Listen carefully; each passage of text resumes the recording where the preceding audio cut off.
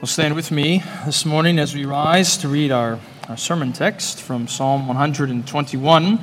I hope you have a Bible with you. It's always good to have one as we study God's Word together, that you might observe the truth with your own eyes. If you don't happen to have a Bible with you this morning, you can use one of the chairback Bibles that should be in front of you, and you'll find this morning's text on page 516.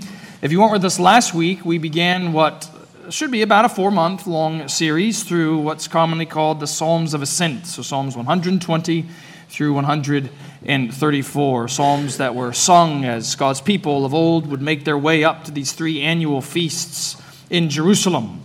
And we come to what is surely the most well-known of all the Psalms of Ascent this morning. It's one of the most beloved psalms in all the Bible, Psalm 121. So let me read those 8 verses for us, and I pray that God would bless our study, and then we'll begin together. So hear now as God speaks to you once again through His Word. I lift up my eyes to the hills. From where does my help come? My help comes from the Lord, who made heaven and earth.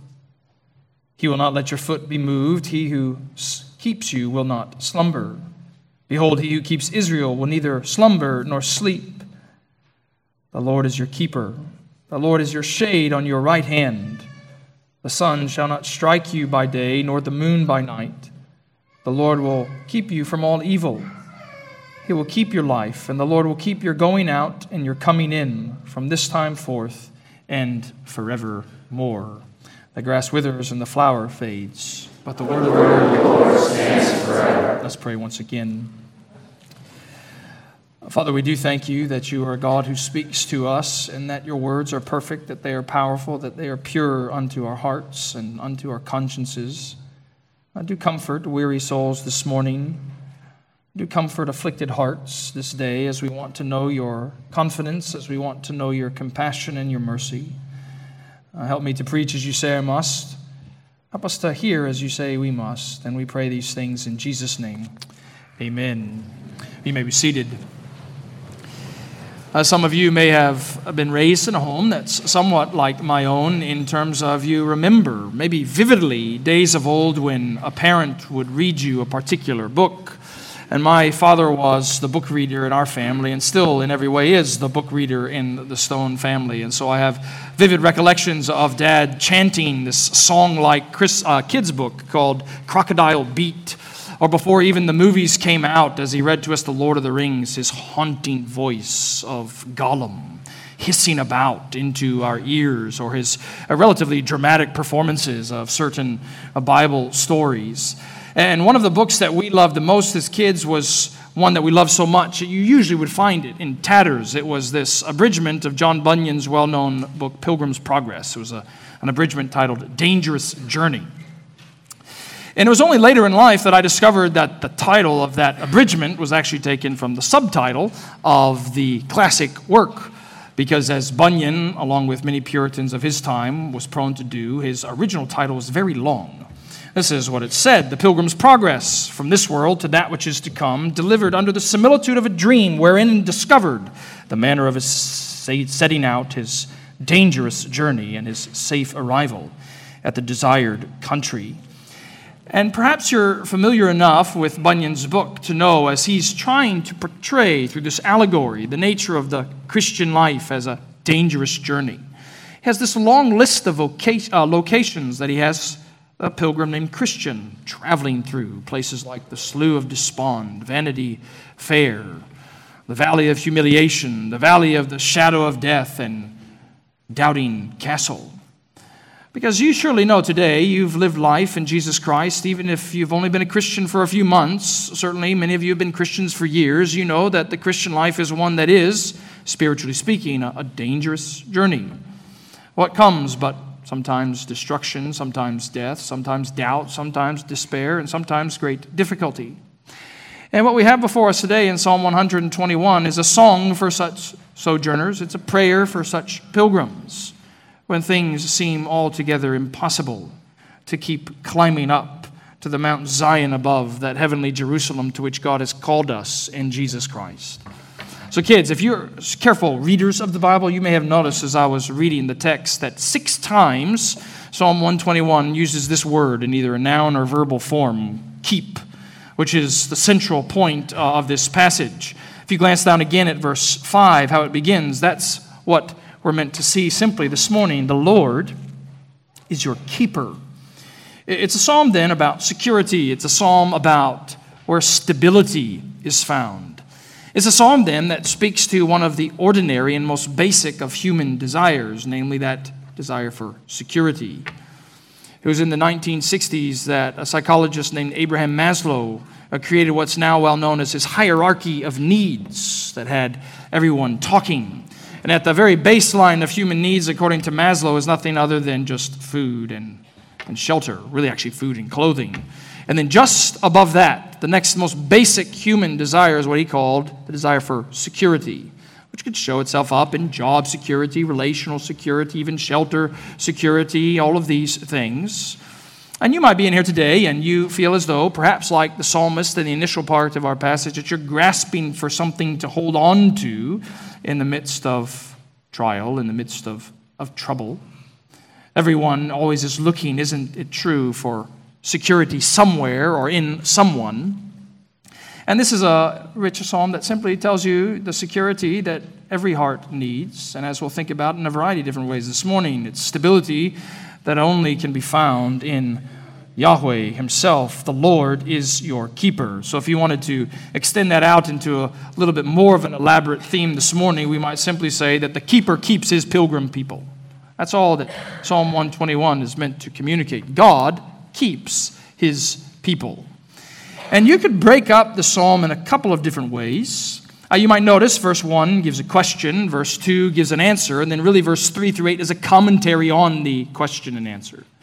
Or you might notice that it really comes in 4 stanzas, 2 verses each. And so that's how we'll walk through it, as I want you to see 4 particular truths about the Lord who keeps his people. The first thing I want you to see is he is your creator. Look at verse 1. Once again, the psalmist says, I lift up my eyes to the hills. From where does my help come? Now, it's not exactly clear what the hills he has in mind are. Some people would say he's looking to the hills for his help. Or what's certainly more likely is he's looking for help from those hills. Because you might know if you were journeying your way up to Jerusalem, no matter what side you were coming from, you'd have to make this ascent, and normally you'd have to pass by these hills that were full of narrow paths, slippery slopes, wild animals, even robbers. In the parable of the Good Samaritan, when Jesus is talking about this man who went down from Jerusalem, what did he encounter in this area but falling in among robbers who beat him to death? So as they were making the climb up to that holy city above, they were going to have to pass through some degree of tribulation and difficulty. And where is help to be found when difficulties on the horizon? When hardship is soon going to greet you, where would you find help? Now, our small slice of the Christian tradition has often made much of catechisms throughout the centuries. And no doubt the 2 most famous catechisms among Protestants are the Westminster Shorter Catechism and the Heidelberg Catechism. And no doubt the most famous question and answer in each one of those catechisms is the first question and answer. As Westminster asks what? What is the chief end of man? And what does Heidelberg ask? But what is your only comfort in life and death? Well, here is one of the Psalm's most famous catechisms. It's a question that's going to give you the answer in verse 2. I lift up my eyes to the hills, from where does my help come? Verse 2 answers, my help comes from Yahweh, who made heaven and earth. It's the Creator who can care for his creatures. It's the Creator who keeps his people. So what do you know, of course, about the Creator himself? Well, the scientists tell us today that there are 2 billion trillion stars in the universe. And that's a mind-boggling number, isn't it? 2 billion trillion stars in the universe. Well, Psalm 147 verse 4 tells us that the Lord created all of those stars. 200 billion trillion stars. Not just that, the verse ends by saying he named 200 billion trillion stars. The God who created the universe created you. You look at the mighty, majestic mountain, and you know that he formed that. And he also formed you. The God who fills the oceans, he fills your heart. It's the God who stretches out the sky above that stretches out your soul before him. Anytime you stand before a mighty mountain, maybe you've done this before, you can't help, can you, but be overawed at the majesty of God's power in creation. And what you're meant to see in this psalm is you look at that and you know God is able. God is powerful to care for you in the midst of whatever hills confront you. Because it's true that you and I aren't going to pass through, in all likelihood, our Christian life often meeting physical hills with wild animals and robbers and other slippery slopes and narrow paths. But you will meet hills of some kind, and you'll meet hills perhaps even this day, when a mountain comes along the way in your spiritually dangerous journey, and you're tempted yet again to that secret sin that no one else knows about. From where will your help come? When the discouragement will strike this week yet again, and seem to overflow into your heart with despair that paralyzes your soul, from where will your help come? Or maybe Thanksgiving will arrive on Thursday. That's the first time you won't talk to a loved one on the phone because they're no longer here. You won't see them darken across your door because they died recently. From where will your help come? My help, the psalmist says, comes from Yahweh, who is my creator. Number 2, you see in verse 3 and 4, he is your defender. Verse 3 begins, he will not let your foot be moved. He will not let your foot slip, we might say, students. A couple of weeks ago, when Emily was working at the hospital where she works once a week as a NICU nurse, I was hanging around with the kids, and a few of them had come inside from some extended time playing outside. And one of the children was noticeably absent. And so I said, hey, where's your brother? And someone responded, well, he's just playing Alex Honnold up on a tree. And you may not know the name Alex Honnold. He's the most famous free solo climber in the world. And it was, of course, just the evening before that I had showed them clips of this unbelievable climber going up these summits that are altogether scary, thousands of feet into the air, with no ropes holding him, no ropes protecting him, when just the smallest little slip of the foot, of the hand, means certain death. And I thought about that this week. He will not let your foot what? Slip. And isn't it so true that oftentimes in the Christian life you feel like you're getting ready to fall? Perhaps you've even done some degree of climbing, and you know the earnestness with which maybe just a couple of fingers hold on to something that you not fall. And the good news here, of course, is God will not let your foot slip. The power is not in you, is it? That he can hold that foot in place. He can hold that hand in place. He will keep you stable. He will keep you secure and steadfast.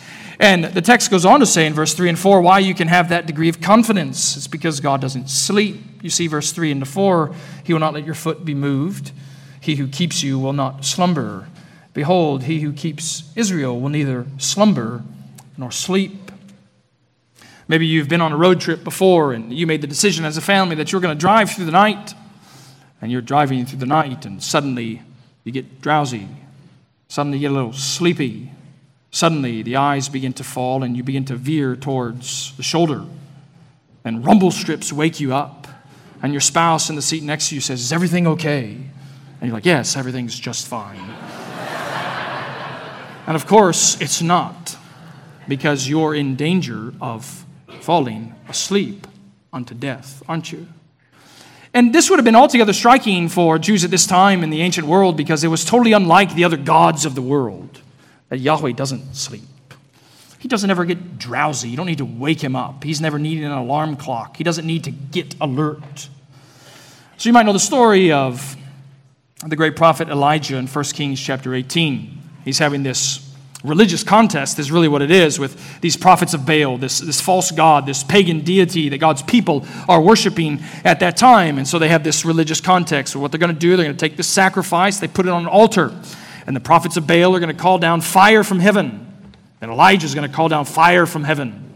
and see which God can actually do that. Now, if you know the story, the prophets of Baal go first. They call down fire from heaven, but no fire comes. So they engage in this pagan ritual of cutting themselves and bloodletting, asking for fire to fall from heaven, and no fire comes. And Elijah lifts up his voice and begins to mock them. Maybe he's relieving himself. Maybe he needs to be aroused because he's sleeping. Because, of course, as the story goes on, Yahweh's never sleeping. Lord, let your people know this day that you are God in Israel. Now what does fire do? It falls down and consumes the sacrifice. God is always watching over his people. He knows when you are slipping. He is not surprised when you need support. Would you not then go to him and say, Lord, help my foot not slip? You said my foot won't be moved in this calamity, in this crisis. Won't you strengthen me because you're my defender? Number 3, the Lord is your shelter. You see verse 5, a central truth of the text, the Lord is your keeper. It goes on to say that Yahweh is your shade on your right hand. It's been interesting, hasn't it, in recent months as things in the nation have gone the way that they've gone, and you've gotten to greet, even in this local church, many people that have moved from different parts of the country, and they often moved even during the summer months, and you would begin to talk to them about just the summer that is a Texas summer and the degree of heat that belongs to the sunshine down here in the south. And many of you know the power of a burning sun, don't you? It's why you can go to a local sports tournament during the summer, and what you'll see is invariably it seems like every player and every parent is gathered in the small section of shade that belongs to that field. Maybe it's a tree, maybe it's a tent, maybe it's some other covering that's been put up. So desperate are people to find shelter from the sun. And such a traveler at this time in the nation of Israel would have longed for shelter, would have longed for shade from not just the sun. You see in verse 6, the sun shall not strike you by day, nor the moon by night. Now, because of the superstition of the time, many people have understood verse 6 to think that people at this time journeying up to Jerusalem wanted protection not just from the burning power of the sun that we know full well, but at the same time, the actual burning power of the moon. You may have heard the language of being moonstruck before. Even the word lunatic comes from a root word that talks about the moon, as though this moon could actually cause you to do crazy things. But actually, in context of the passage, it's better to understand verse 6 is the Lord will be your shelter, the Lord will be your shade, no matter the time of day, no matter the moment of that occasion, be it dark, be it light, be it night, be it day. The Lord will be your shelter from the storm. And surely, isn't it, at this point, it's good to speak directly to those of you that might be in here today and you wouldn't say that you're a Christian. You wouldn't say that you're following the Lord Jesus Christ in faith. What you need to know is that the Bible, if you understand its fullness, tells you that every single person in this world needs shelter. They need shelter from the wrath of God that sinners deserve. Therefore, it's shelter that you need. And so this language of shade and shelter in verse 5 is actually used often in the Old Testament with this image of a mother hen shading her brood, her chicks, sheltering them under her wing is the idea. And you need shelter from the storm of God's wrath that falls on sinners at the end of the age if they don't repent and believe. And so Jesus Christ in Matthew chapter 23, near the end of his earthly ministry, when he comes to Jerusalem, you might know this lament that he utters, that he cries out, "O Jerusalem, Jerusalem, how I would have gathered you like a mother hen gathers her brood, but you were not willing." And some of you don't know the sheltering comfort of Jesus Christ because you're not willing. And I do pray today that the Spirit would make you willing to come to Jesus Christ, to know that he alone can give you the comfort from the storm that your soul so desperately needs. He's your creator, he's your defender, he's your shelter. Fourthly, finally, verse 7 and 8, he is your preserver. You see, verse 7 begins, Yahweh will keep you from all evil. He will keep your life.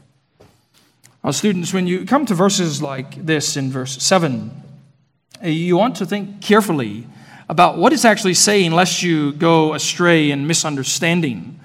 Because if you just have a basic black and white reading of verse 7, it would seem as though, wouldn't it, that every Christian, everyone who follows the Lord will never experience any kind of evil. Because the word here for evil is very broad. It can mean sin, it can mean trouble, it can mean calamity and disaster. Anything bad happening, it seems as though the Lord might be promising to keep you from all that. But of course, we do have to interpret Scripture with Scripture, because what do we know about God's saints in Scripture? Evil befalls them all the time, doesn't it? You think about Joseph in the book of Genesis for years and years, suffering unjustly and in prison.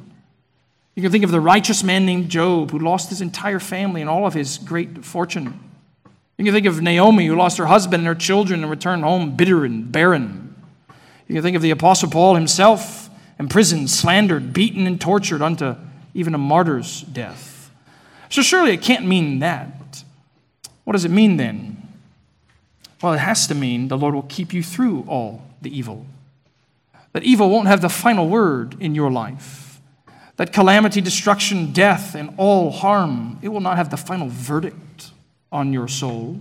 Why? Because now and forevermore, God preserves his people. Notice verse 8, the Lord will keep your going out and your coming in from this time forth and forevermore. Wherever you go on your dangerous journey, he is your creator. He is your defender.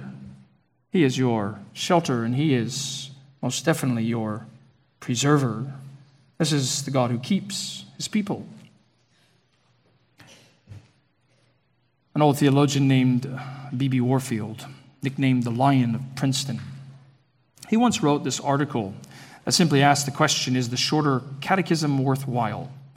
Because at his time when he was writing, which really wasn't that long ago, it was still understood, the shorter catechism of which our church teaches and grows in Jesus Christ. It was just kind of this old relic of piety from centuries past. And so, of course, B.B. Warfield thought the shorter catechism was worthwhile. And along the way in his article, he begins to talk about the story to try to illustrate the usefulness of a simple catechism. So he tells the story of a general who at that time in the 19th century was posted out in some western city. And if you know anything about our nation's history, at that time in the 19th century, to be out in the West was to be out in the wild, wild West, because normally every single city knew chaos and riots and all kinds of lawlessness. And this general, as he came into the city, he noticed that this peculiar man would often walk up and down the city streets through the chaos and the rioting, but he did so with this calm, collected confidence. And so as Warfield recounts, the general once came up to this man, and after he had made his stroll through the street, he looked at him and poked him right in the chest. And he said, "Young man, what is the chief end of man?" And this man responded, "Well, to glorify God and enjoy him forever." And the general responded, "I knew by your very walk that you were a shorter catechism boy." And this man responded to the general, "I knew the exact same thing about you." Truth changes how you live. Truth changes how you walk. Truth changes how you make a pilgrimage toward a celestial city. You have a catechism in front of you this morning. I lift up my eyes to the hills. From where does my help come? Well, my help comes from the Maker of heaven and earth. You can think back, can't you, on recent difficulty that the Lord has brought your way in his kind providence. Did the truth of this text, did the truth about God change how you traveled through that hardship? Well, as we begin to close, let me help you see a few final things to help you travel through such a dangerous journey, knowing God's keeping power. Number one, this is a psalm that tells us to learn the truth about God. Learn the truth about God. Kids, I do hope you notice as he's having this question and answer and subsequent commentary that comes in the psalm, really it's nothing more than saying this is who God is. When you need help, what do you need most? To know who God is. Parents, what your children need to know most, more than history, philosophy, sociology, is genuine theology. They need to know who God is. Students, more than entertainment, pop culture, sports, or any other thing that can occupy your attention and fill your mind, what you need to know is the truth about who God is. Same thing is also true, isn't it, about all of us who are adults? Every other thing that we could add into our own life that fills it. Let us know first and foremost the truth about who God is. That He is Creator, that He is Watcher, that He is Redeemer, that He is Defender, that He is Preserver, that He is the one who is our only shelter. But it's not just a psalm that calls us to learn the truth about who God is. It also calls us, secondly, to lead others to the truth about who God is. Because if you look down again at verse 1 and 2 and then 3 through the end, perhaps you notice how the pronouns make this surprising, maybe even subtle shift. Because in verse 1 and 2, it's first person singular. I lift my eyes up to the hills. My help comes from the Lord. But then what does the rest of the text say? Well, it simply says, He will not let your foot be moved. He is your keeper. He will keep you from all evil. So it's hard to understand exactly what's going on with the shift in the pronouns here, but what seems most likely is that pilgrims of old, when these Jews would make their ascent to Jerusalem, this would be this kind of antiphonal psalm, which means there's this like back and forth response, as though someone would utter the words of verses 1 and 2, and then perhaps a priest that's nearby, another mature leader, or someone else in the caravan would then sing out verses 3 through 8. Because what God's people need to hear from other children of God is the truth about who God is. You might have someone in your life whose foot seems to be slipping. Have you told them that God will not let them fall if they look to Him? You might have someone in your life that's surrounded seemingly on all sides by evil, hardship, and oppression.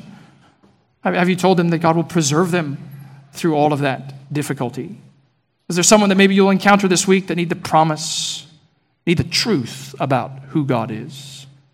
Don't just learn the truth about who God is. Let it lead you to point others to the truth about who God is. Finally, of course, it points us to look to Jesus Christ, who is God's keeper for His children. Look to Jesus Christ. You know, kids, I wonder if you've ever been perhaps in a class or maybe it's some sort of athletic practice and someone said, hey, stand on one leg. You know, you can't see it because the pulpit's in the way, but I'm standing on one leg. And then you begin to wobble, right? You don't know if you can keep doing it. And the teacher or coach says, well, just look at something on the wall and stay still. And then you fix your gaze on one thing on the wall, and guess what happens? It's much easier, isn't it? To be stable, to be balanced. And it's always true in the Christian's dangerous journey. If you fix your gaze on Jesus Christ, you might be so surprised the degree to which you see security, because He is the keeper of God's people. We know that He preached His keeping power. In John chapter 10, He said, He is the good shepherd who keeps His sheep. No one will snatch them from my hand, He says. John chapter 17, He prays for God's keeping power. Father, keep them in your name. He promised His keeping power as King who is the keeper. In Revelation chapter 3, verse 10, I will keep you from the hour of trial.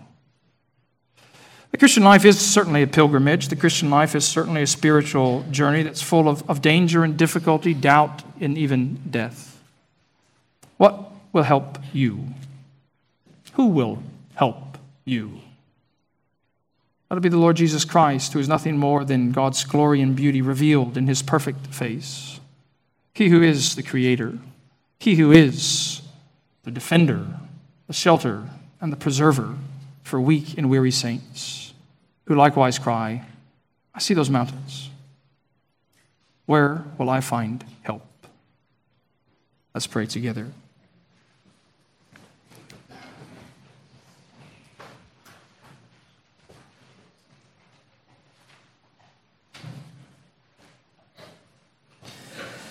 Lord, we know it's only by your sustaining mercy and grace that we make our way ever onward to the city that is above. Our feet often slip. Our hands often let loose. And we thank you that you still keep us. Keep us this day, keep us this week near your side, that we might rejoice and praise you evermore in your Son, in whose name we pray these things. Amen.